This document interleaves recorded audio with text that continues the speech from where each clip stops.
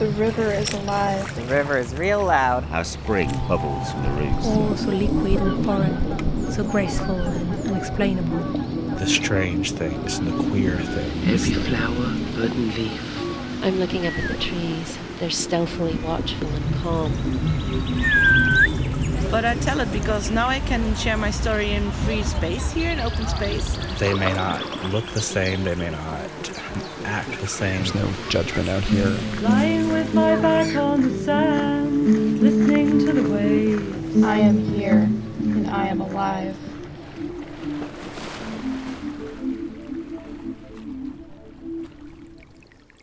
This is Queer Out Here, an audio zine that explores the outdoors from queer perspectives. I'm Jonathan. And I'm Alice. Welcome to Issue 4.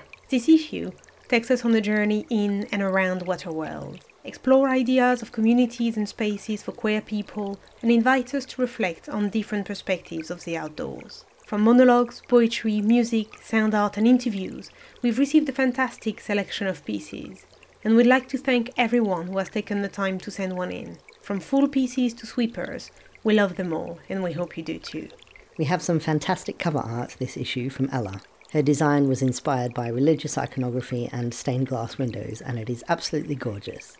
If the artwork doesn't show up on your feed, you can head over to our website to have a look. That's queerouthere.com/listen, and you can find more of Ella's work on Instagram too, where she is at ELLXAMCD_art.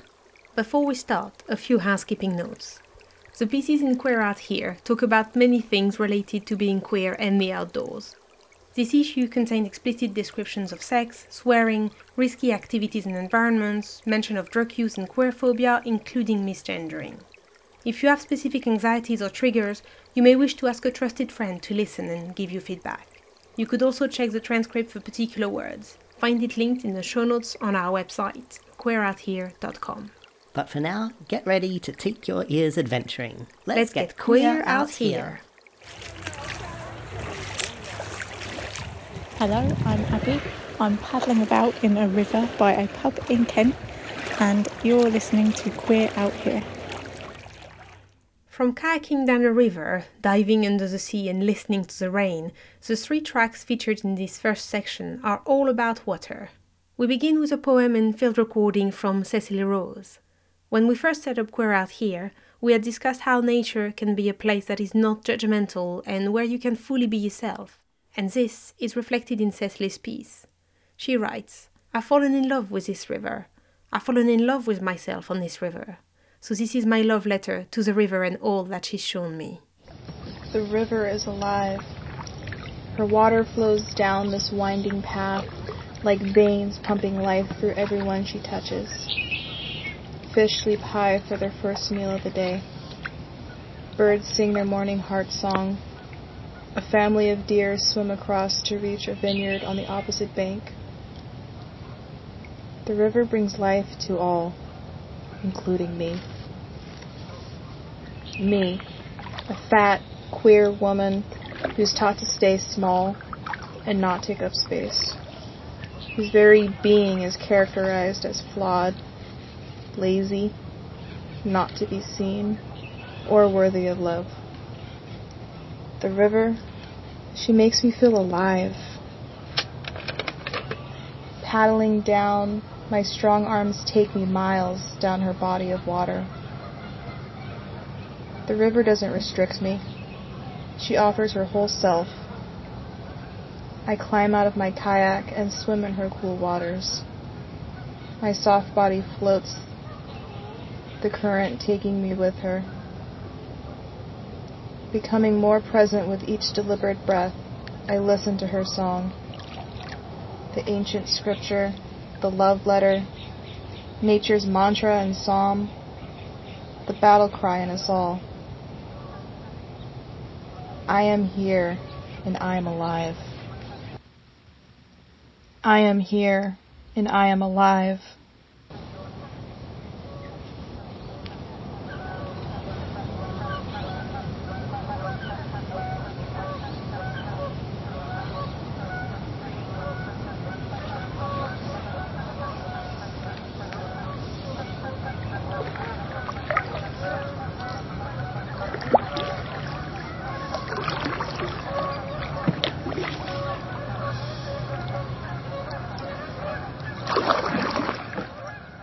This field recording was taken while kayaking down the Mokelumne River on Plains Miwok Land.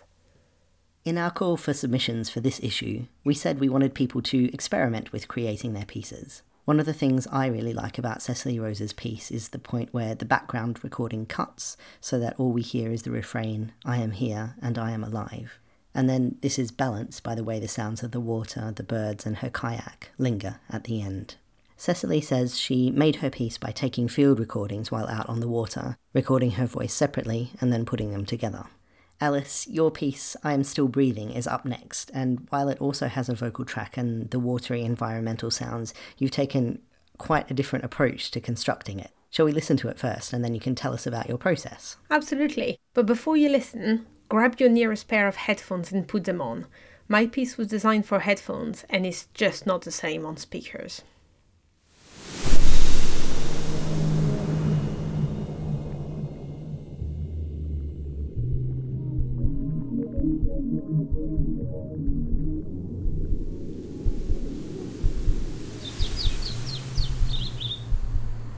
The sun is piercing through the thin veil of the curtains, and I painfully force my eyes open. My mind is a blur of drowsiness and rising fears. In an hour, I will go diving for the very first time in my life.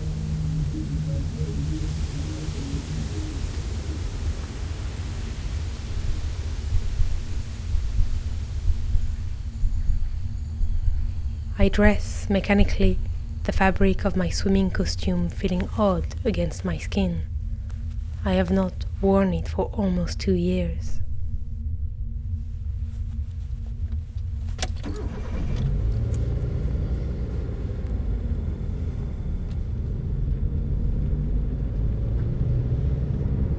I can barely speak as we drive off, the knot in my stomach tightening with every bend of the road and my head slowly spinning. I want to get my feet on solid ground and draw in fresh air, but I can't. I am trapped in this car and can only focus on my breathing to remain calm. I am still above ground.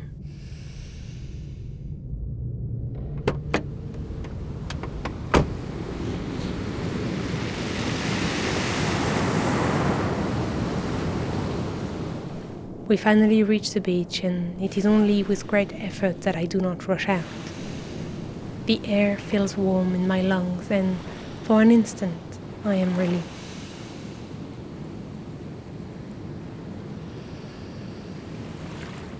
But soon I am reminded that we are not here to unwind on the sand. I can feel the knot in my stomach rising up to my throat as I carry my load down to the shore.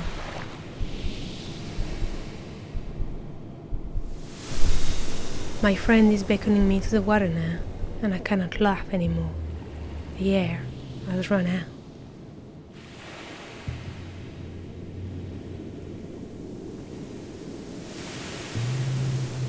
I step towards the water's edge, every movement becoming a conscious decision to move forward and not to listen to every inch of my body ordering me to turn back. My feet touch the sea, and slowly its level rises around me. I am afraid.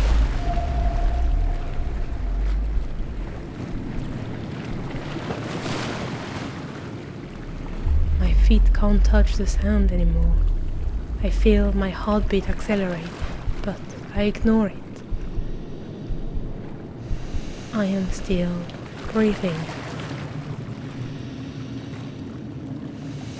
I put on my mask, bite into the mouthpiece. I am still breathing.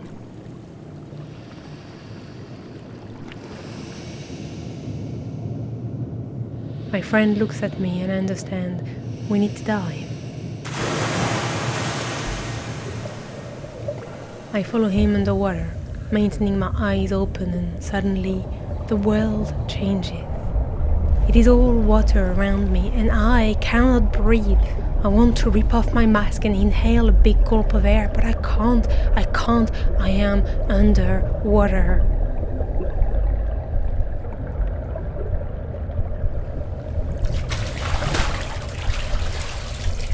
We resurface and I gasp.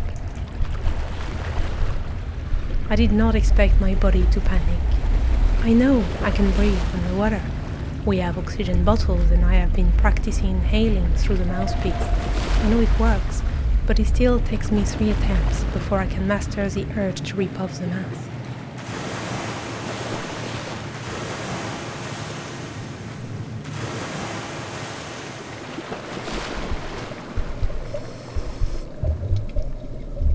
From then on, the battle is taking place between my anxiety and the absolute wonder of the world being revealed to me. It is flowing, and I have no control over where the current takes me. I let myself drift away, my body spinning where it sees fit. I blindingly trust my friend to keep me safe, while my eyes wander around this blue, magnificent world. It is just like on TV, all so liquid and foreign, so graceful and unexplainable.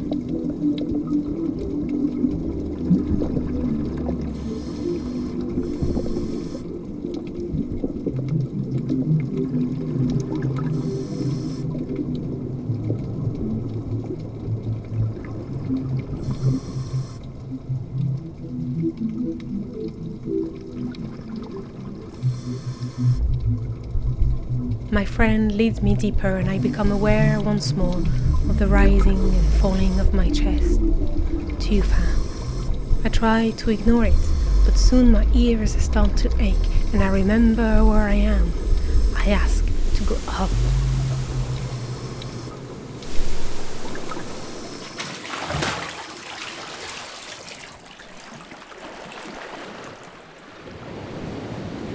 Back on the sand, I sit against a rock and watch my friend go back underwater. I do not know how he manages it, but in that instant I do not care. I am safe. The sea has not swallowed me. I watch the small waves break on the sand. They come and go peacefully. My breathing relaxes and deepens, and I smile. I dived today, the first time. I braved my fears and was rewarded with a liquid world I had never experienced. It was a privilege, one I am grateful to have been granted, but one I am not ready to explore again. Not yet.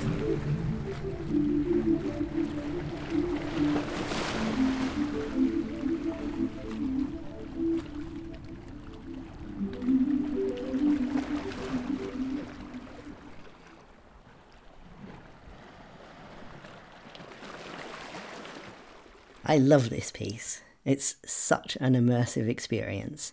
Those sounds, the heartbeat, the crashing waves, the muffled underwater music, it makes me feel like I'm there with you, in the sea, in your head, almost in your skin. But in fact, none of the sounds were recorded on your diving trip, were they? Correct, none of the sounds were recorded at the time. This experience of diving happened a few years ago, and I didn't have any recording equipment then. So, to find the sounds, I used a website called freesound.org. Freesound describes itself as a collaborative database of audio released under Creative Commons licenses, so it's free for everyone to use. Instead of thinking about what sounds would match the text, I look for what sounds would represent the feeling I had at the time. I browsed a lot. If you look at the show notes, you can see just how many sounds I used, and I downloaded twice as many and listened to even more. So it was a time-consuming process to make the piece in this way, but for me, it's part of the fun. That's so cool. I really hope that someone listening to this is inspired to make their own piece of sound art in this way. The final piece in this watery section is from Mags, who has contributed to every issue of Queer Out here so far. She also combines environmental sounds and her voice, but the rainstorm in this piece is entirely diegetic. This is a single recording with no editing software in sight. The poem Mags reads is Rain by the African-American poet Raymond Garfield Dandridge.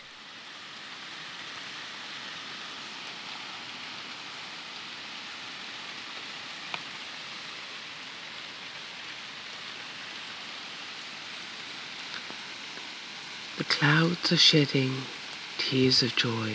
They fall with rhythmic beat upon the earth and soon destroy just dunes and waves of heat.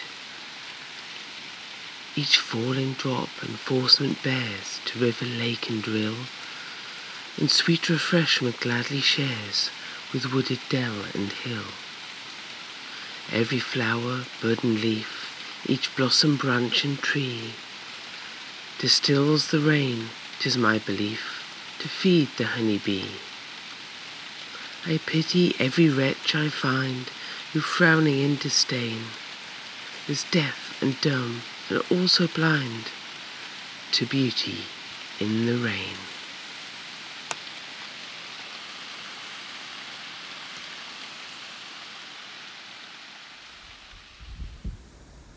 Hi, I'm Ross, out in the hills near Manchester, and you're listening to Queer Out Here. The next piece you'll hear is from Mike Parker. Mike is the author of several books, including Map Addict, which is a love letter to the Ordnance Survey. That is a great book. The Wild Rover and Neighbours from Hell. His new book, On the Red Hill, is a search for the queer rural, focusing especially on his friends and benefactors Rage and George, who met in 1949 and were together until their death a few weeks apart in 2011. The book's subtitle, Where Four Lives Fell into Place, is a good summary of the stories. Reg and George gradually moved from England to Wales, eventually ending up at Rhiogoch, which they run as a B&B for many years. Mike and Preds became friends with the older couple, and Reg and George ended up leaving Rhiogoch to them. One of the things I love about this book is that it writes into existence a kind of queer family history through the connections that the couples share, the anecdotes and photos, the art, the turns of phrase, but also through repetitions of movement and place, the going over and going into of living in these rooms, turning this garden's soil, travelling these tracks, offering this kind of hospitality. Hospitality is something that Mike and Preds are carrying on to this day. To create this piece, I visited Mike in his home. We had spoken beforehand about the topics we might cover, but on the evening of my arrival, we simply chatted about what we saw around us and some of our outdoors and queer experiences. The spontaneity and themes of part of this chat paired well with the autumnal reading of Mike's book. In the end, I left Wales with nearly 3 hours of recording. Mike was incredibly generous with his time, and we would like to thank him again for it. Right, well, I'm Mike Parker. I am a bit of a layabout. I'm an author, occasional broadcaster, and living up in the hills of mid Wales with my boyfriend Preds and our dog and cat. Written quite a few books over the years, and my latest one is a celebration and a search for the queer rural. It's a book called On the Red Hill. Last year, I found about 4 massive funguses called hen of the wood. Never found one before, and there were 4 massive. One of them was about, it's about 10 or 11 pounds. So what's that? About 4 kilos. Just enormous thing. I mean, and it made about 6 meals out of that, and it was just beautiful thing. And I've been up and down. I've been scouring this load of old oak trees because they always grow at the foot of old oaks. Either dying oaks or just dead, but old. You need them to be pretty old. And there's a load of old oaks going along that old mill leat, and I've been checking them out every 2 or 3 days to see if I can find any, and just nothing yet this year. The fields, coppices and tracks are dibbed with hazels and hawthorn, sycamore and willow, larch, elder, rowan, cherry and lime. 4 trees dominate our greenwood, ash and oak, beech and birch, and in those 2 couplings. The monster ash with its strobing leaves is just a few yards from its mythic twin, a mighty oak with a girth of 17 feet. Both heave with life. Bees zip in and out of an old nest in the trunk of the ash. Badgers have dug a set in the roots of the oak. Sheep snuggle up to both. Birds and squirrels flit through their branches. There are taller, beefier oaks in the fields and woods around, but this one is Primus inter pares.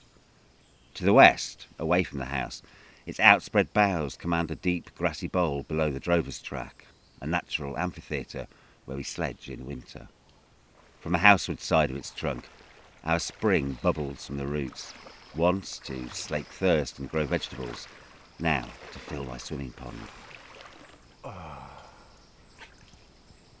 I mean, there's another wood just over there, which is where I've been picking my chanterelles, which is a couple of fields away, which is very specifically an oak wood that was planted in the 18th century for the military. the oak from Montgomeryshire is famous for being very slow growing, so he produces very dense wood, and that was very, very valuable to the Navy, back in the day. So a lot of plantations were established in Montgomeryshire in the 18th century for the Navy, and then the one down here, by the time it kind of came to maturity, technology had moved on and they were using other things, so it never really got used. With its military associations and man-spreading canopy, it is inevitable that we perceive the oak as the alpha male of the wood, feet planted heftily in the soil as it keeps watch over the countryside. Equally inevitable, after centuries of chauvinism, is that ash is presented as its female counterfoil. King oak and queen ash are everywhere, from fairy stories to Wiccan rituals, and it's hard not to slip into such reductive thinking. Oakish George and Ashen Reg fit the bill. Though remember the twist, for all its vulnerability, ash is whip-smart, the chosen staff of Mabinogi magicians, the world tree of Norse mythology, and with an unsung punk androgyny. Even the most fervent ash devotee would struggle to claim that its autumn foliage is a highlight. The thin cluster of leaves is one of the last to arrive at the springtime party, and 6 months later is always first to go, slipping from view when no one is watching. The oak, meanwhile, hogs the hearth and ripples with pride, flexing its sunset colours for all to admire. There is oak in every direction, in woods and spinneys, along tracks, lanes and boundaries, standing sentinel in fields. We'll go down into the next bit, which is sort of mainly birch trees. Very good for foraging mushrooms. This year has been an amazing year for the chanterelles. I've been picking kilos and kilos of them for a month now. They're one of the easiest ones to find and one of the nicest ones to find as well. But the chanterelles are beautiful mushrooms, and they are like egg yolk yellow and really pretty. About a week ago I was picking loads, but they've all kind of dried up and gone really. For the beechwood, 2 fields away, its showstopper comes in early May, when feathery leaves unfurl, and in one day it catapults from gaunt austerity to elfin playground. It is a moment of exquisite transience as the canopy quickly hardens into summer.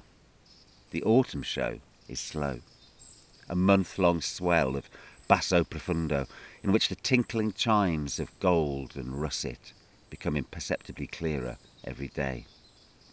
On the ground, a beechwood is forever autumn. Little else is allowed to grow beneath its outstretched arms, so that the carpet of fallen leaves is permanent and only refreshed by November's bright new crop. Given a choice for my final walk, like a condemned man's last supper, it would be to this beechwood. In there I dissolve. It is where I dod yn ôl at fy nghoed, literally return to my trees, figuratively come to my senses. In autumn, the paramount sense is smell, that Proustian rush of nostalgia, whisking us to another place or time in a heartbeat. There are so many triggers. The first whiff of wood smoke on damp air, an umami wallop of fungi in the woods, the tang of fast water after the dribbles of summer. The smell of the beechwood, like the smell of the mountain river below my old house, is the one that brings me back home, and never more so than in autumn. I'm instantly soothed by its brown and leathery bass notes that somehow hold a distant hint of rich tobacco smoke. In such fanciful moments, sat with my back square against one of the elephantine tree trunks, my hands idling on the mossy armrests of its roots, I'm in a Chesterfield by the fire at my gentleman's club.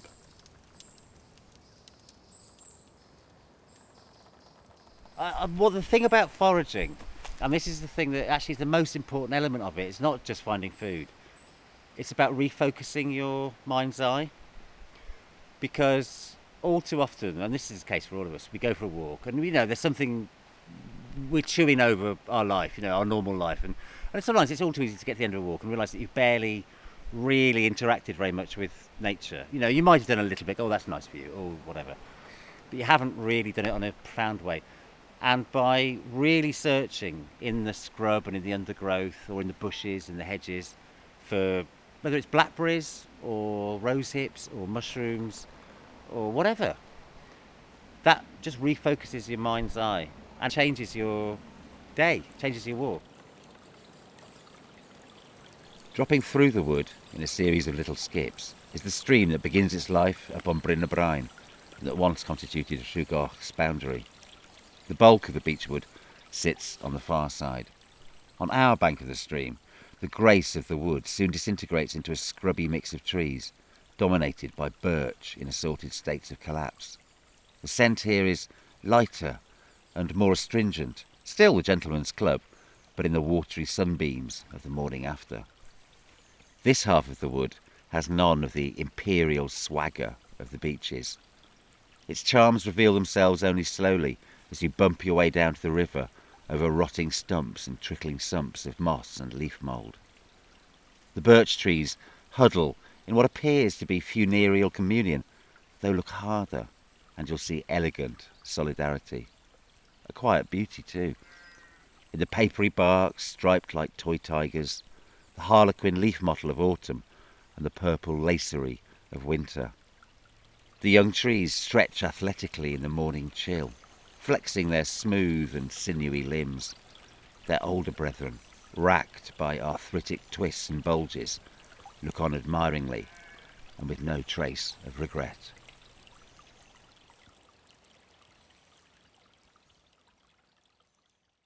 From Wales to the USA, and a piece from Aaron Calidris. Like Mike, Aaron lives in a rural area, but her experience is not recorded in the same way. While Mike is presenting a queer family history, Aaron is reflecting on being different and potentially unloved in the US Bible Belt. They write that there is a yearning to be yourself and to also be safe, which presents dilemmas at times. Being different has opened their eyes to the unloved in nature. I enjoy how they draw parallels between being different and being attracted to difference, and learning to better understand themselves and to love better. To introduce myself, my name is Aaron. I'm a queer outdoors person and a amateur nature photographer.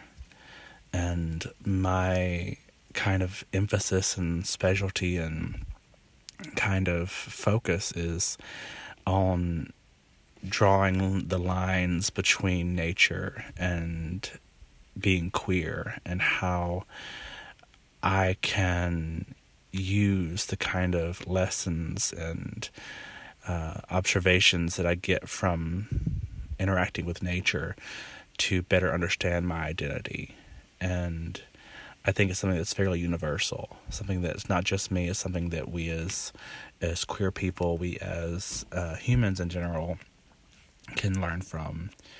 And so I don't really have a total game plan, so it's going to be a bit of a winging it kind of situation.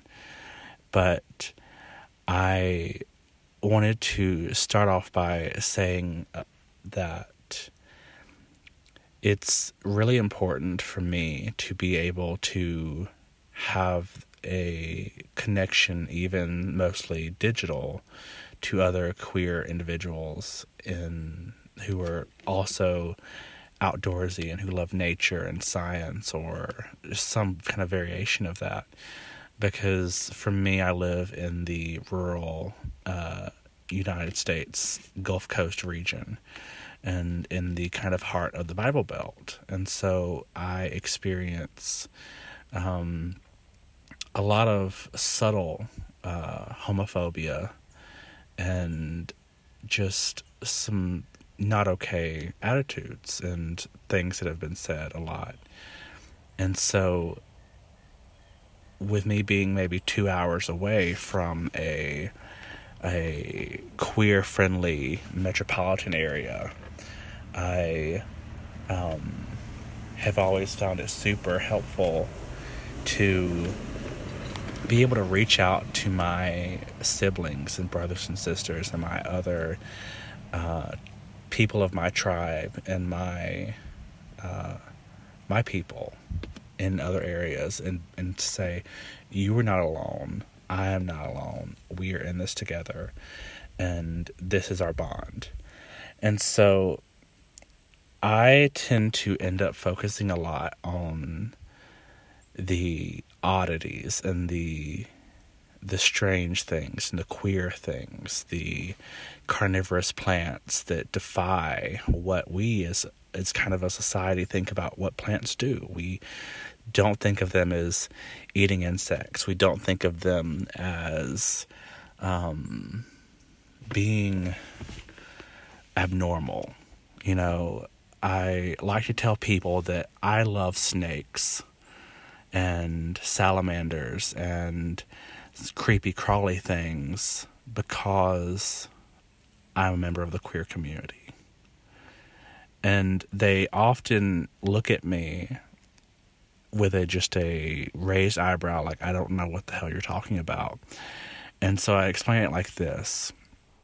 So many people are going to look at us as members of the queer community, especially those of us who are visibly out or not hiding our identities or our sexualities.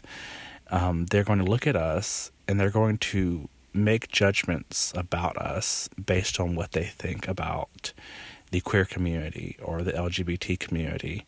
And often that may be prejudice based on religious views or their values that they've been taught and what they've been taught to think is correct. And so here in my region, I get that same thing, not only against me, but I also see it so often against things that are less traditionally beautiful. So I see people who will just vehemently go out of their way to destroy every single snake they ever see because religion tells them that snakes are satanic or have some sort of connection to Lucifer, even if that's not true. And so I see these values and these beliefs being used to teach hate against things that are really just wanting to survive, and I empathize with that. And so I love I gave a talk once at a local church about loving the unlovable and how being queer helped me appreciate the things that most people don't ever love, because I realized that they may not look the same, they may not act the same, they may be doing things that I don't understand, but that doesn't mean that they're not worthy of love and compassion.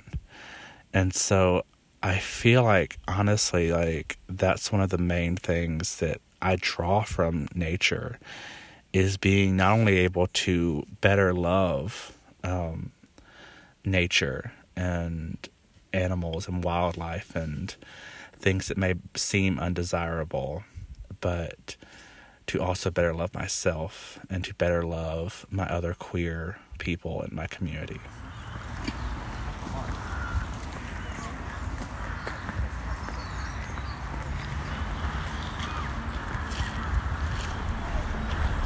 Hello, this is Martha.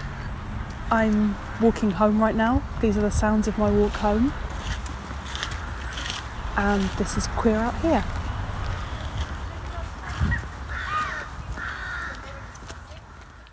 The next section of this issue is loosely based around seeking, finding, and sometimes missing, or constructing and making visible queer existences, networks, and histories. We start in Amsterdam, where Sarah Espy talks to Sanne Pols about Sanne's queer walking tour of the city. Sarah writes that she was fascinated by the idea of Sanne's LGB tour and how she creates new queer geographies of the city in these intimate tellings. I'm sitting here with Sanne Pols on Dam Square. Sana started the LGB tour of Amsterdam, which weaves together queer history of the city and personal stories and introduces new visitors to Amsterdam. Sana, could you describe a little bit of where we are now and why this is the beginning point of your tour? Yeah, absolutely. So we're sitting now on Dam Square, and actually Dam Square is, I always say to the people on my tour, it's looks like two parts, but it's one. But in the 1600 there was water in between. But Dam Square, we're sitting now in front of the Royal Palace, and at the right of us we see a giant phallus symbol, I would say. Yeah, enormous. Yeah, very enormous. And of course it's a memorial monument. And it's from white, I don't know if it's marble, but it's white, and also behind it is this wall. And at this wall, the both sides are like a white bench. And this became my favorite place in the city since the last year. And it's quite funny because this specific area, also the street here at the left, Dam Street, is I think the most hated area for Amsterdam cyclists. It's true. Yeah, it's really true. And for me it became my favorite. I love sitting here, not only the start of my tour, but also in my free time. I love being here because the whole identity of the city comes together here. I think all these I think you're crossroads. The only Amsterdammer I've met who's ever wanted to sit here. So it's really... I think it's true. True. I don't know if it counts that I wasn't born here, but I think 80% can say that. Yeah, absolutely. Yeah. At least. Yeah. So I always start here my LGBT tour, because my tour is not per se very heavy on topic. It can be, because we talk about queer politics and these personal stories. But the monument remembers the victims of the Second World War. And I always start with this story because maybe, as you know, Hitler and the Nazis were not only against Jewish people, but also a whole bunch of people, and also gay men and lesbian women. And I don't tell that to the people to educate them or inform them, but I tell it because now I can share my story in free space here, in open space. It was not so long ago that it was different. And also a lot of people on my tour are not free in the country where they're from. So it's for my awareness at the first point to remember that it's not this ending point and I tell a story of history, but it's this thing that is, we still have to be aware of it. And I hope always to connect to the community and work for this freedom. Absolutely. And what kind of countries do people come from? It can be very different, but not from every country. A lot from Northern America, United States. Few from Southern America. Then, of course, Europe. But let me think. Eastern Europe more. Yeah. Germany sometimes. A lot from the UK. Yeah, most from the UK, I think. And then from the Netherlands sometimes as well. Then, in Asia, Singapore, Korea a lot, South Korea a lot, China, Japan sometimes. Wow.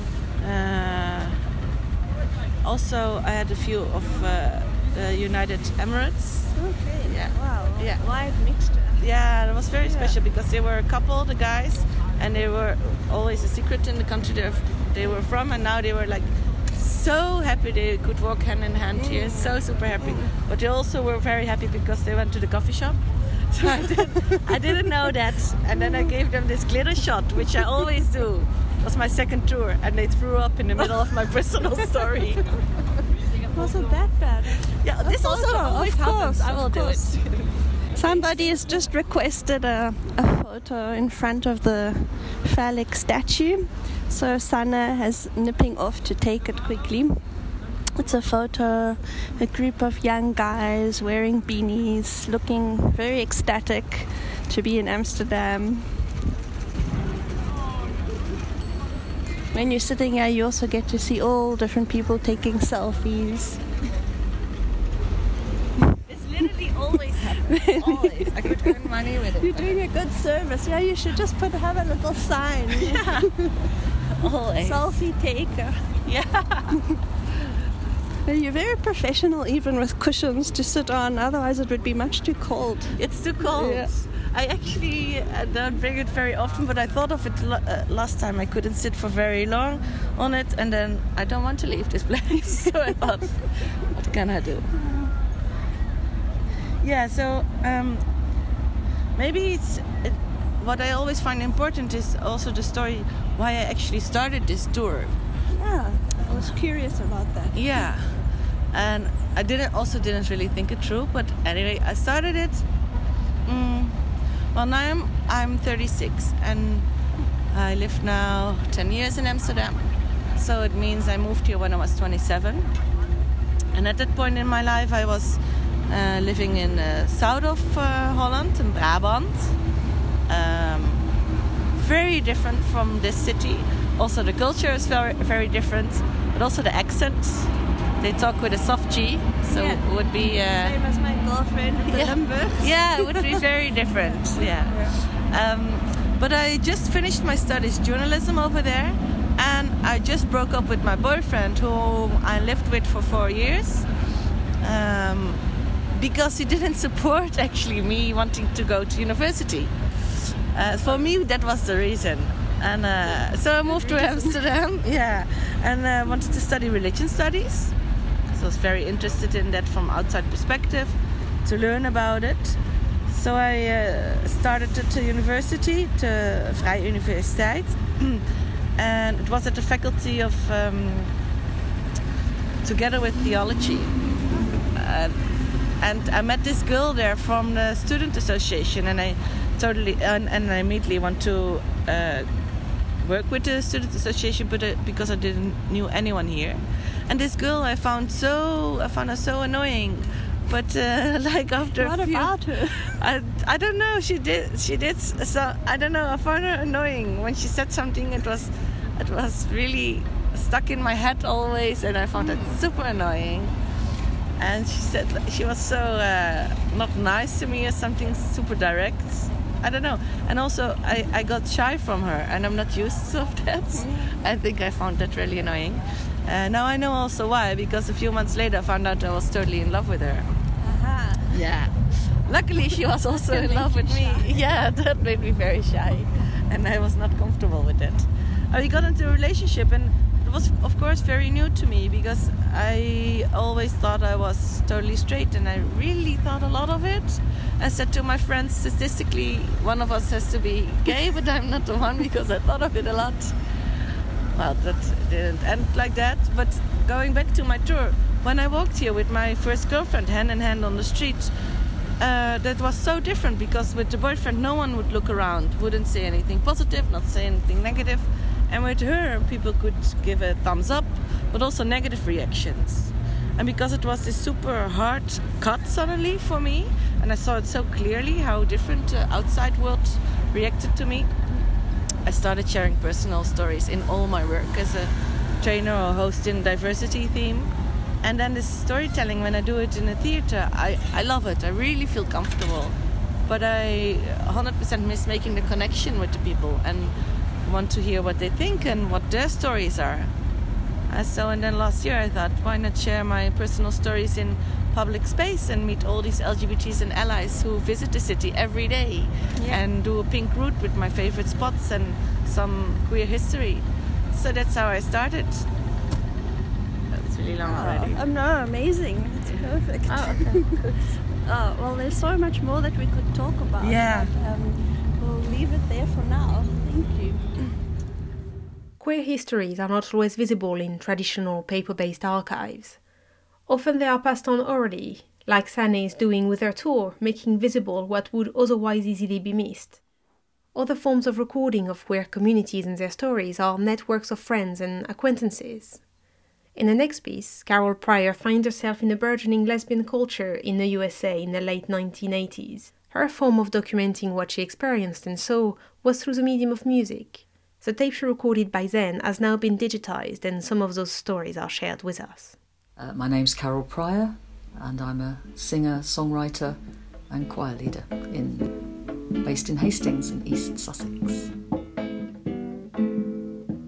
So the 3 songs that you managed to get off that tape before it got chewed up, they were all written while I was staying at a place called the Pagoda in Florida, which was a lesbian guest house type thing. And in 1987, I had the money made from a film that I'd made for Channel 4, coincidentally about being a lesbian. With that money, I was able to go travelling under the pretext of looking for an agent, actually, for what I did, because somebody said that maybe the sort of stuff I did would go down well in America. So off I went. And basically I didn't find an agent, but I discovered this incredible lesbian scene in the States in 1987. Lying with my back on the sand, listening to the waves. Lying with my back on the sand, nothing much to say. Watching the pelicans fly out on a long, long, long, long line. Nothing else to do with my time. I met the musicians that I told you earlier. Sandy and Sheila Fay, they were partners. And they were in this, they had this band that played occasionally, possibly just to sort of lesbian festivals, but they were called Connie Lingus and the Damp Panty Band. And I still to this day think it's just it's so outrageous, and I mean, but wonderful because we were far ahead of our time. Let's just say that. I wonder where those girls are now. They were just fun, and we ended up jamming. So the music that you will hear, it was the result of a jam. Eyes that twinkle so blue, blue as the skies. In terms of how those songs evolved, I stayed at the Pagoda. It was the place I stayed the longest, and the beach had these four-wheel drive trucks, blokes in four-wheel drive trucks, and I have to say, they were blokes, driving up this beach. And it was a huge, very, very long beach, and so they used to come out to play in their trucks and churn up the sand, and you'd be lying there, with your top off. And then this truck would be coming, and you would, you wouldn't be able to relax, and bang goes your peace and quiet, etc., etc. So I was so incensed, I wrote that song Pagoda Paradise about that. Lying with my back on the sand, watching the trucks cruising by. Fat tire marks on the sand and wondering why. Why the boys have to park on the beach when there's plenty of parking within easy reach. Nothing could be more horrid than to drive on the beach in Florida. And it makes you think, what's changed? The environment is still being churned up. And I know now that the mess we're in is not just down to men. Of course it's not. But still overwhelmingly it's what we call the patriarchy, I suppose. But we've all got our part to play. But yeah, I realised I was an environmentalist back then and I didn't even know it. Boys will be boys, they like to have their way. But women will be women and we're having our say. We say, beach boys, take your trucks away and leave the dolphins at their play. Carrie Lee Drum was the 10-year-old daughter of my friend Chris Drum. I babysat her one afternoon, and I was thinking, oh God, what are we going to talk about? And I thought, no, you don't talk with kids. You don't, you do things with them. So I said, let's talk about, what it's like being here, because I'm a visitor, and you're the daughter of someone who lives there. So shall we put down, I write songs, so shall we kind of put down our thoughts? And so some of those words I actually lifted from. So really, technically speaking, the song is inspired by the Carrie Lee, and it probably has even some of the actual things she said, like she had 62 flea bites. Oh, Carrie, don't ever marry. Oh, Carrie, it was nice meeting you. You made me feel special just for breathing, getting to know you now that you're leaving. Well, isn't that always I wrote this song, and I must say I love that song. Every time I hear it, I think, I wish somebody had written a song about me when I was 10. I hope you never forget your summer at the pagoda, Carryley Drum, watching dolphins out in the ocean, staying with Ginger, oh what a commotion. It's like a perfect memory bubble. I know that you like me. You know, you can never prick the bubble. It's like it exists, and that's why this whole thing about me saying to you, I've got these songs that came out of that summer, and some of them are about the environment, or one of them in particular. It just felt, yeah, I'm so glad to be able to still have that music of that time, because it puts me right back there. If only I'd known a place like the pagoda, instead of waiting till I was much older. Oh, Carryley, I'm sorry that the fleas came and bit you. You've got 62 bites. Try not to scratch them, it'll only make things worse. They'll only bleed, and I am no nurse.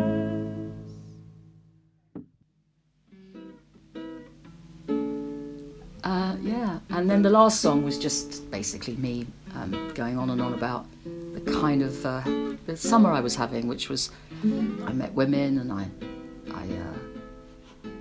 well, you know, you're young and you're kind of travelling, so you have more than one girlfriend on the go. Feel like making love, ooh, love so sweet, love so rough, oh sweet darling, I'm longing for your touch. That's one such memory. Another would be, I guess it would be dancing naked, semi-naked under the stars at night at Michigan Women's Music Festival, 8,000 lesbians on the land. Women in their thousands turned up to these things. You know, everyone backstage, everyone on stage, all the crew, just women. There was nothing to compare it to, having left this country. So I did feel like I had walked into a kind of parallel universe that was the safest place you could be as a woman. Here I am, kissing your lips, your neck and your shoulders, your breasts and your hips. Oh, darling, never knew love could be like this, could be like this. It was so hot that summer. I went around with a... there was no dress code as such, so you weren't required to take your clothes off, but a lot of women obviously did because it was hot. So yeah, there was a band playing. Somebody was playing on the main stage, and I had a scarf for the sake of some sort of decency, but mainly so that you didn't get ants crawling up your back passage. I used to have a scarf tied around my waist, and so you could pull it down to sit on, right? So there I am. I'm out in the middle of the night, and I am dancing. I'm dancing in the dark, and then I hear somebody who's nearby, and we call to each other. And, you know, above our heads, it's just the sky and the stars and the music, and it's beautifully warm in a way that it never is, hardly ever is here. And there I am dancing, you know, almost as naked as the day I was born. And I feel so free, and I feel so good, and I feel like this is how life should be.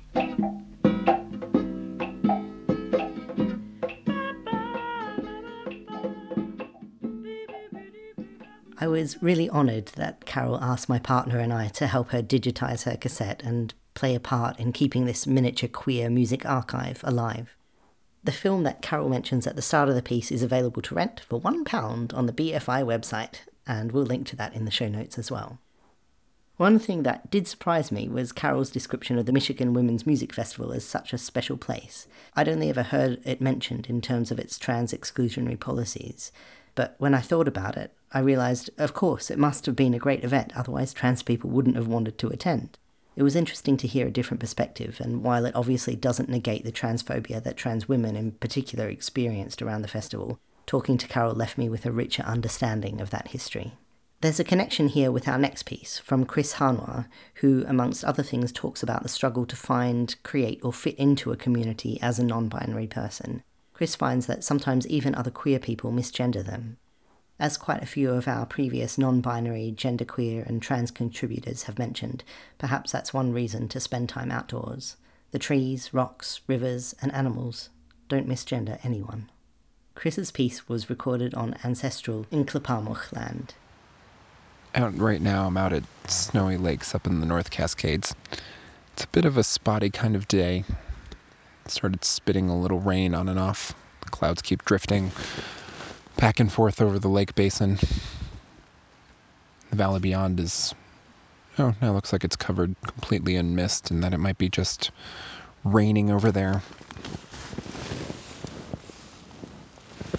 So, decided to take a rest and lay in my tent for a while before cooking dinner.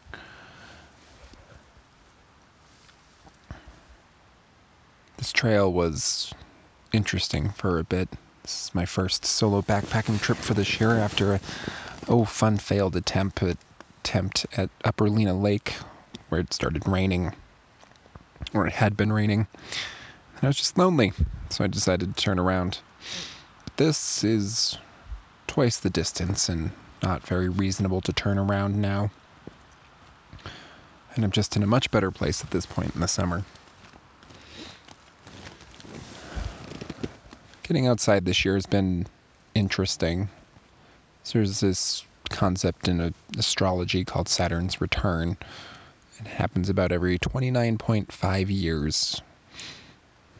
And the premise is that Saturn is the ruler of structures and foundations. And so when he comes back, it turns your life on its head.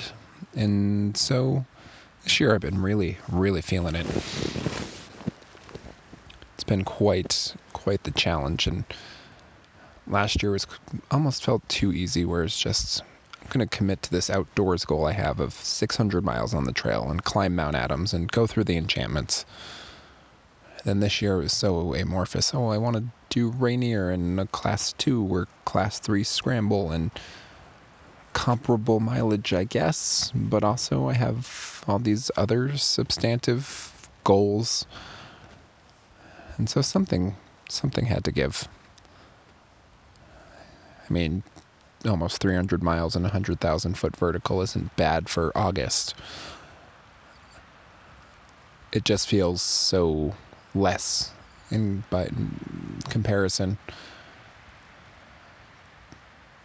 But I'm trying to be kind and accepting to myself and shifting my energy away from any sort of regret to positive vision work and setting an intention to just overall create the life that I want. Now it looks like the weather's shifting a little bit more. The rain's getting darker across the valley and might be blowing into the basin.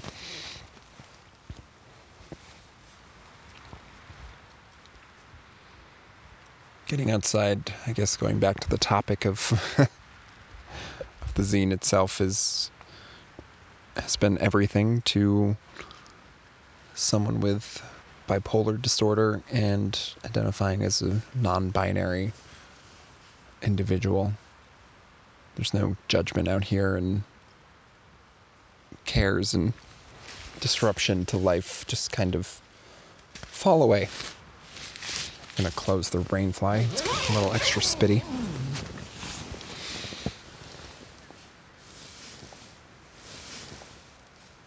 Some of my friends have made fun of me for the way I hike.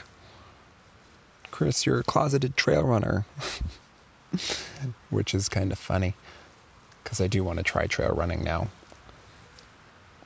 But the faster I would hike, the further I could get out of my head. And so when I compare last year, when I had such a feeling of completeness being outside and committing to that goal, and this year it just feels like I'm fumbling through. It's hard. It's hard to know that even that foundation is shifting. But another thing I've found changing this year is my intention to build community. That's around outdoors and music and yoga. Just finding these connections that share all of these wonderful things in my life. And so that in and of itself has almost been a goal, because I used to have, a main hiking bestie. Fortunately, her time is short this year, and I've gone from hiking every weekend together to maybe seeing each other once a month. And so it's felt a lot lonelier to try and get outside, and especially since I haven't been that great at planning. She was always up for picking things last minute. But other folks, especially when it comes to more difficult mountains and longer backpacking trips, folks who are into that tend to book their weekends out quite far in advance. For next year, I'll have to set aside the time to plan extensively, and especially if I want to climb Tahoma or Mount Rainier. Still envisioning that it could happen this year. Just think it's probably more realistic that it'll happen next year. But hey, there's still a couple weekends where it's possible. Gonna open the rainfly. Yeah. Of course, there's another sunburst. This weather's been so spotty.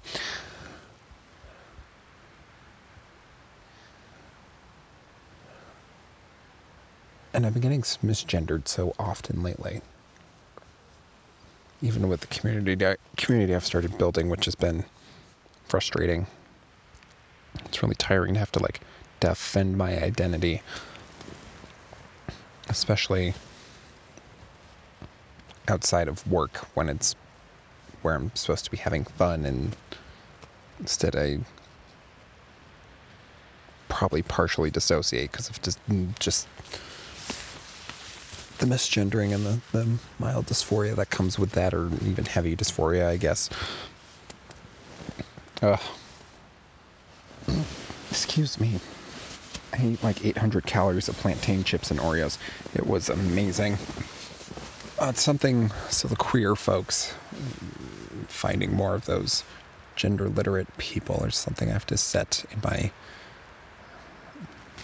my intention setting, envisioning goals and such, which I'm excited about. I think even this trail sort of could sum up where I'm at right now. I was excited and it was beautiful at first, and then we rounded, and it's on the PCT, I rounded this section, and suddenly there was a cliff face, but the trail was still relatively flat. And I curved across another pass, and trail was hugging the side of another cliff, and there were several washouts and full exposure and just a sheer rock wall on one side and nothing on the other. And considering the last person I had seen was probably 2 miles back, and it was little, it put my heart in my throat, which is not something I've experienced on the trail in a while.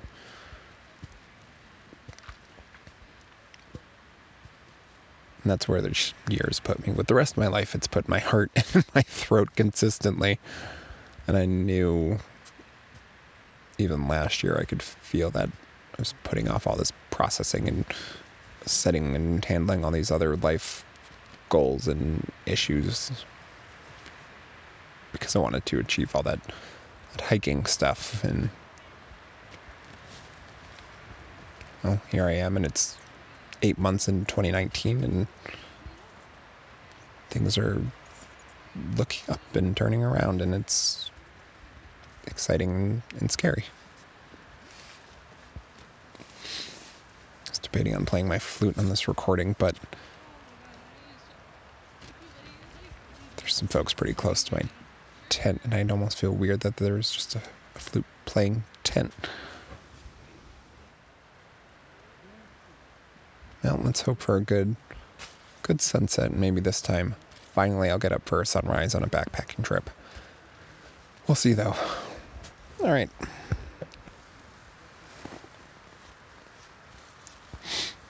Here's to fun time outside. Hi, I'm Emma, and I'm escaping a stuffy library for a brisk walk around the harbour and some fresh air during my lunch hour. And you are listening to Queer Out Here. In our fourth section, Jonathan and Camilla reflect on the idea of trespass and things we're not meant to do outdoors. In Jonathan's piece, A Cartography of Trespass, he addresses ideas about space, trespass and queerness, and how they can relate to one another. I love how his thoughts, the spaces he explores, and the memories he shares intermingle to create a layered piece that is worth listening to multiple times. This is an abridged version of Jonathan's piece. I can only recommend you check out the full-length version once you're finished listening to Queer Out Here. Oh, thank you. I'll link to it in the show notes. I do want to emphasise that this is just one way of looking at trespass, and other people in other places will have very different experiences. Some will be much less positive. I'd be interested to hear those perspectives, so if you do have a response, perhaps you could make a piece for the next issue. And speaking of trespass, some of the field recordings I use here were taken on Woiwurrung and Gunai-Kurnai country, specifically the country of the Wurundjeri, Boonwurrung and Crow-Thunkalung people. Sovereignty was never ceded. This always was and always will be Aboriginal land.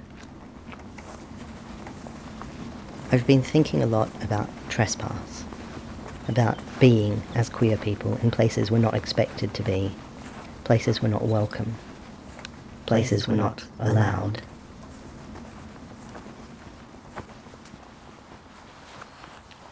There's a sign here at the edge of the woods on an old barbed wire fence. Private, keep out, danger, shooting in progress.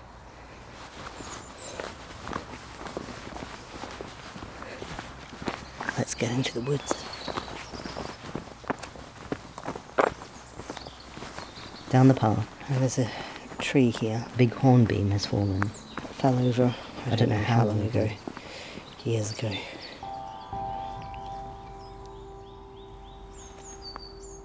When I go into the woods, I feel a bit nervous. Because of the sign, because I'm trespassing. But when I sit on this tree, I feel like it is part of my world, and I am part of the tree's world, and of course, we should be here together.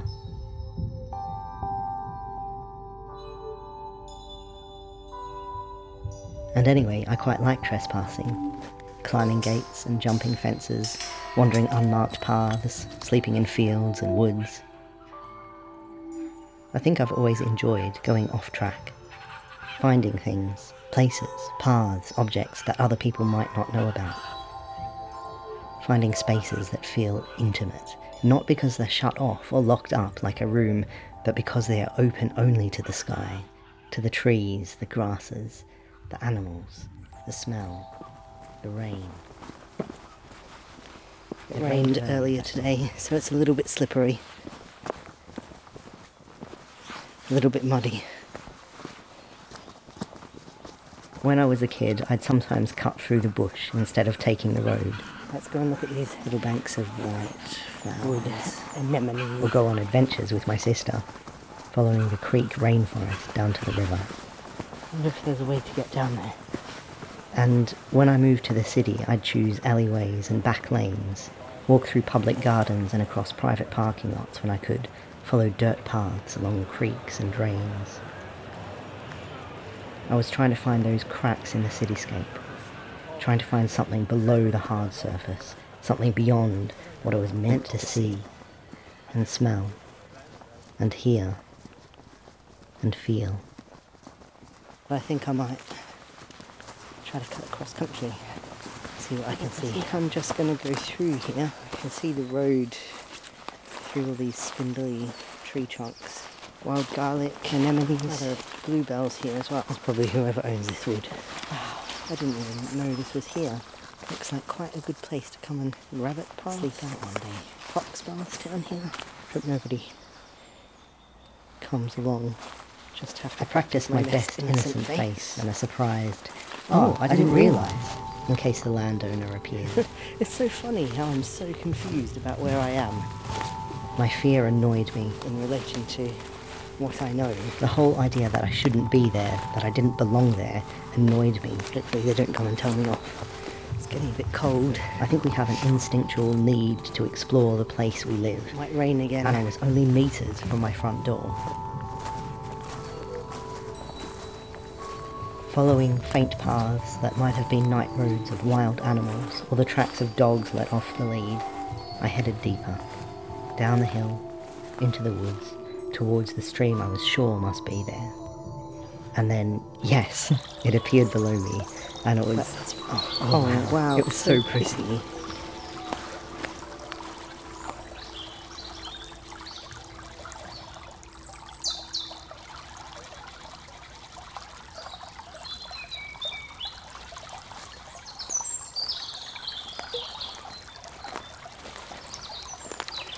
There's a really big fallen tree here. A dry patch underneath. I think I might sit here for a little bit.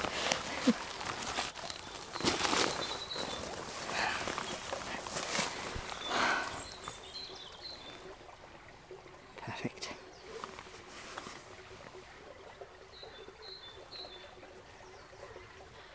To be honest, I wasn't thinking so much about queerness and trespass as I sat there.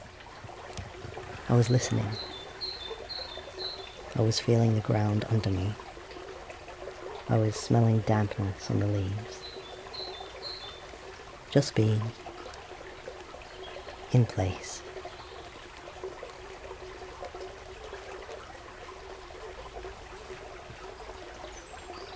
But now I am thinking about queerness and trespass. Physical, metaphorical. My own memories.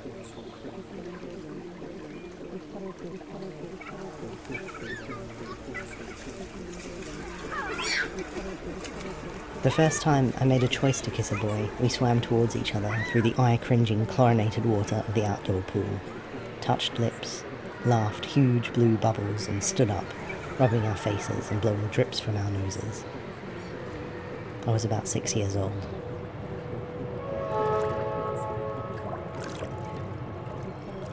And I remember sitting under a bridge by a river with a girl I'd had a crush on for months and who I'd finally kiss a year later, getting stoned. I saw the city lights smudge and blur into the sky, watched her breathe out, giddy with teenage proximity.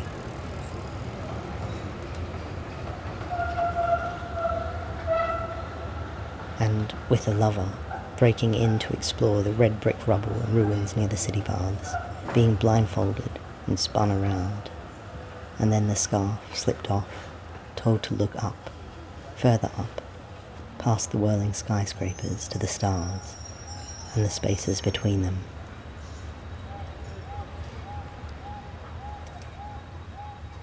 And having sex, or trying to, with my partner, on a lumpy hillside covered in knotted kikuyu, uncomfortable and laughing as a wombat wandered past, indifferent.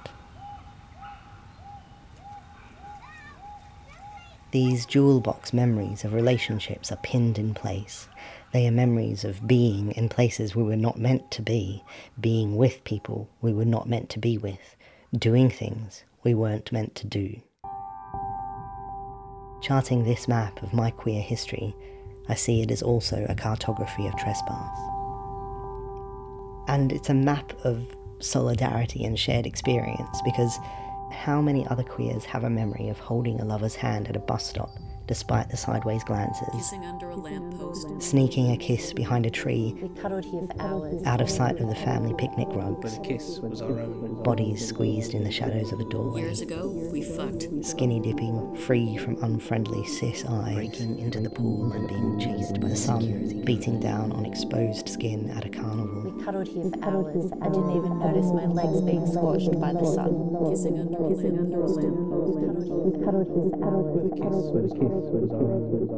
I imagine these ephemeral moments building up, layer upon layer, exposure over exposure, creating a palimpsest of queer experience. All girls summer camp.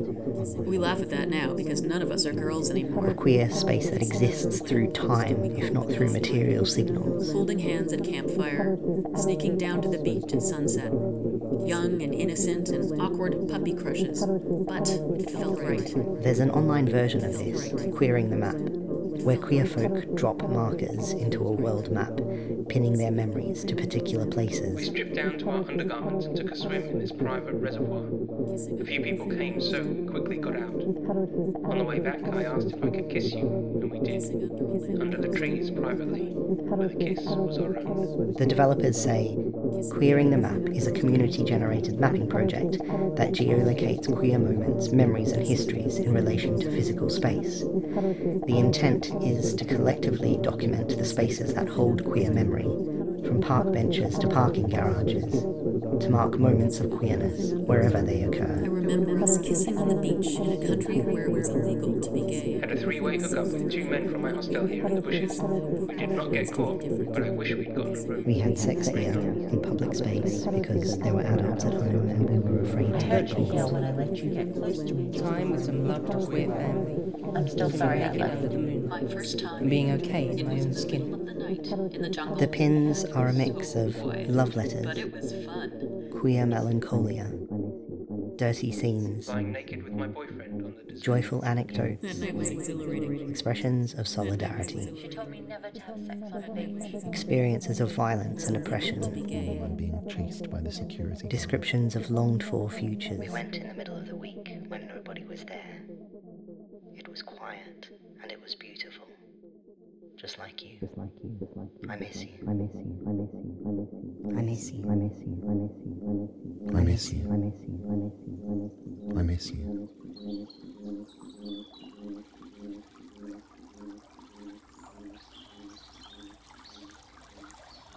Every pin is a claim of space. I was here. We, queer people, are here.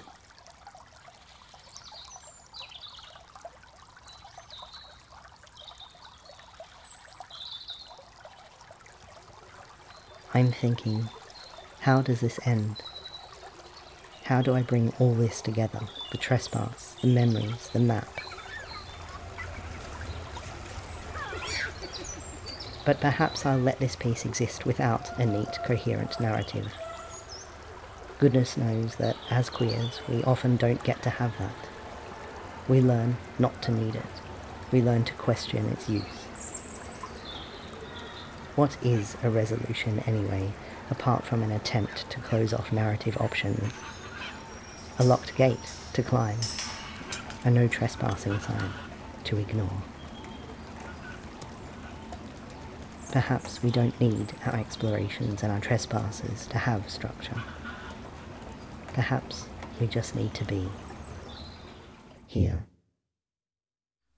A big thank you to everyone who helped me with this piece. To Queering the Map for okaying my use of the pins, to Stephanie, Jess and Dan for reading them, and to Emily, Jenny and Sarah Jane for the additional field recordings.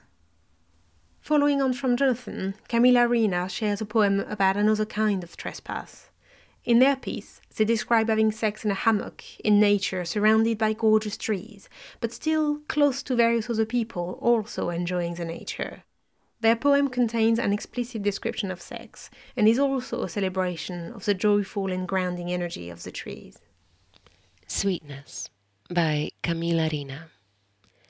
This poem has a content warning for descriptions of sex. A feminine voice asks if you have a cigarette you could spare. I close my legs, trapping your palm between them, putting my own hand over top as camouflage. Hold my breath.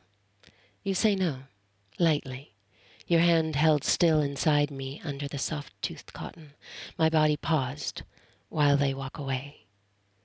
You look over the blue fabric to check who else is near, then sweep that hand, decisively, beckoningly. I make my gasps quiet, move very economically. All I can see are the thick green leaves above. When my curved eyelashes start fluttering down, my gasps closer together, I unbutton, push down with my thumbs. You look around again, casually, though maybe not fooling anyone, and slide down, your face beside the line of my hip now. I tilt towards you. Your tongue dips down. The fluttering comes faster, then the gasps, the uncontrollable jerks of my hips while I'm trying to be quiet, safe, your hands still moving inside me, gentle and relentless. I'm looking up at the trees. They're stealthily watchful and calm while my hands spasmodically open and close by my hips. My eyelids come down, climb back up. My mouth staccato inhales as softly as I can. When the pinwheels explode in my eyes, white light filling my vision for a few seconds, I press my lips closed after the first moan, fist my hands, flex my toes, make eye contact with the trees, perceptive, protective, opulent, and endure the rush. I keep my hips as steady as I can. Push at your shoulder when I must. You hold me tight for a while, and when I've rearranged my clothes, we sit up slowly. Gently wipe your mouth. Smile. Eventually read poetry out loud together, while my right hand opens your buttons and strokes.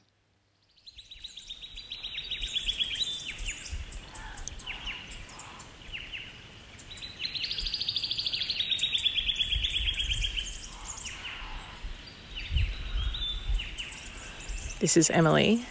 And this is Jenny. And you're listening to Queer Out Here.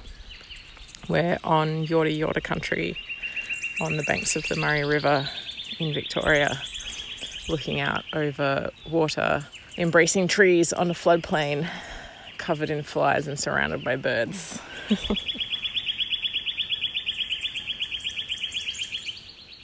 Emily and Jenny have taken us back to the river and to our final piece from Fenrir Cerebellian, another repeat contributor to Queer Out Here. In this piece, Fenrir and their dog friend Cisco make 2 visits to the Seymour River on the lands of the Tsleil-Waututh Nation.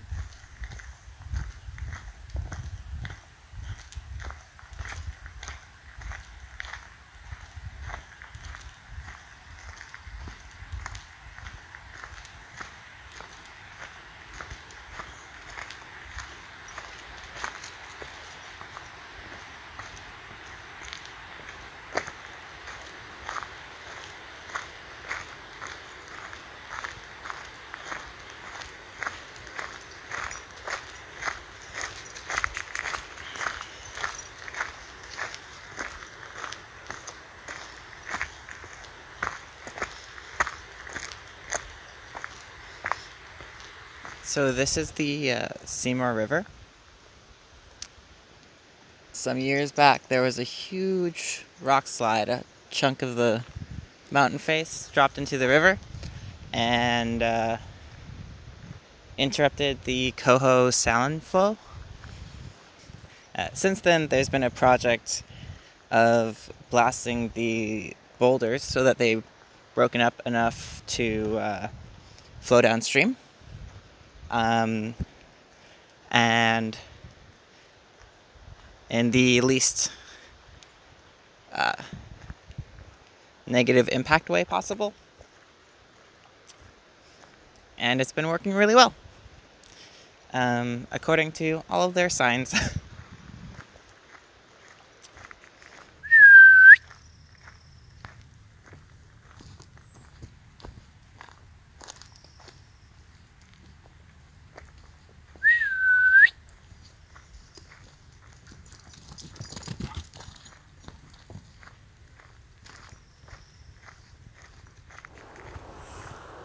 So I'm at the same place as I was in the other recording, out with my dog on this trail along Seymour River.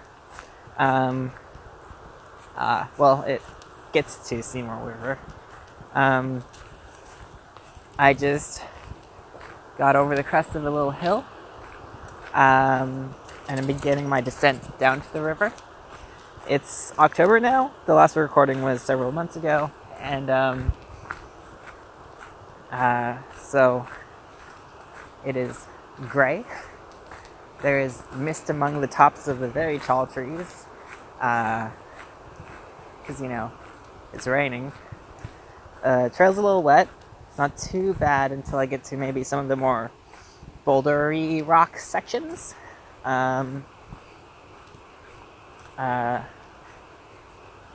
But since it's raining here, it means it's been raining at higher that's my dog. It's been raining at higher elevations, and so the river is real loud. And the thing you hear right now is not the river. It's a tributary. So I'm just gonna record a bit as I get close to it, and then I guess once I get down there, I'll pop this back on, so you can hear how loud the river is. But otherwise, this is my routine hike, which has been great. I have a very anxious dog who does not do well in the city, and so she does great on the trail off leash. I'm also just someone who grew up in the mountains, so as much as I moved to the city to get access to medical transition resources, I didn't mean to return after taking a trip. That was congrats. I completed the thing. I'm going to bike to Montreal. So I've been accidentally living in the city for another 3 years. And every day is just, I grow deeper in my cynicism about the city and how I want to leave. So having these trails a short distance away to hike on is awesome. Yeah.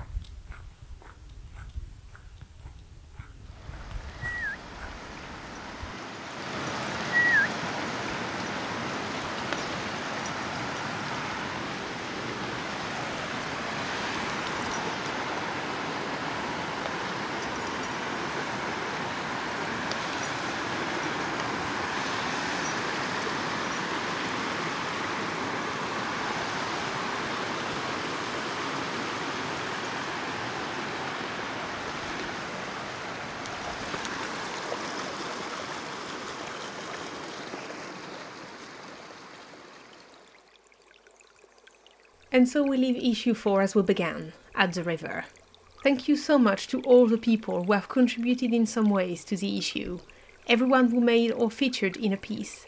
Ross, Martha, Emily, Jenny, Abby and Emma for the sweepers. And Ella for our wonderful cover art. If you've enjoyed any of the pieces you've heard, please get in touch with us or the creators. You can find links to everyone's online profiles in the show notes on our website, queerouthere.com. And thanks to you for finding us and listening all the way through. We'd love it if you could have a think about who you might want to hear from in future issues. We're especially interested in hearing from folks who are underrepresented in more mainstream queer and outdoors media. Indigenous people, people of colour, folks with disabilities, people with experiences of poverty or homelessness, queer families. Generally, folks whose voices and creations aren't amplified nearly enough in this world. So if that's you or someone you know, please get in touch. We're also keen to hear different kinds of stories. Did you know that we haven't yet had any piece about team sports or gardening? We haven't featured any audio from political protest or street festivals. And we haven't heard what the outdoors sounds like anywhere in Asia, and that's a big place. So get out there, hit record and take our areas adventuring.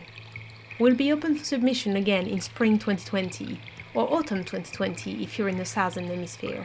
Finally, just a reminder that you can sign up to our very occasional newsletter by visiting our website, queerouthere.com. You can also find us on Twitter and Facebook, and SoundCloud, where we release all our sweepers and previews, but not the full issues because we are too cheap to pay for a premium subscription. We also release our previews with a sneak peek of our cover art on Vimeo and YouTube, so come and find us. And that's it for issue 4. So from me, Alice. And me, Jonathan. Goodbye. Goodbye.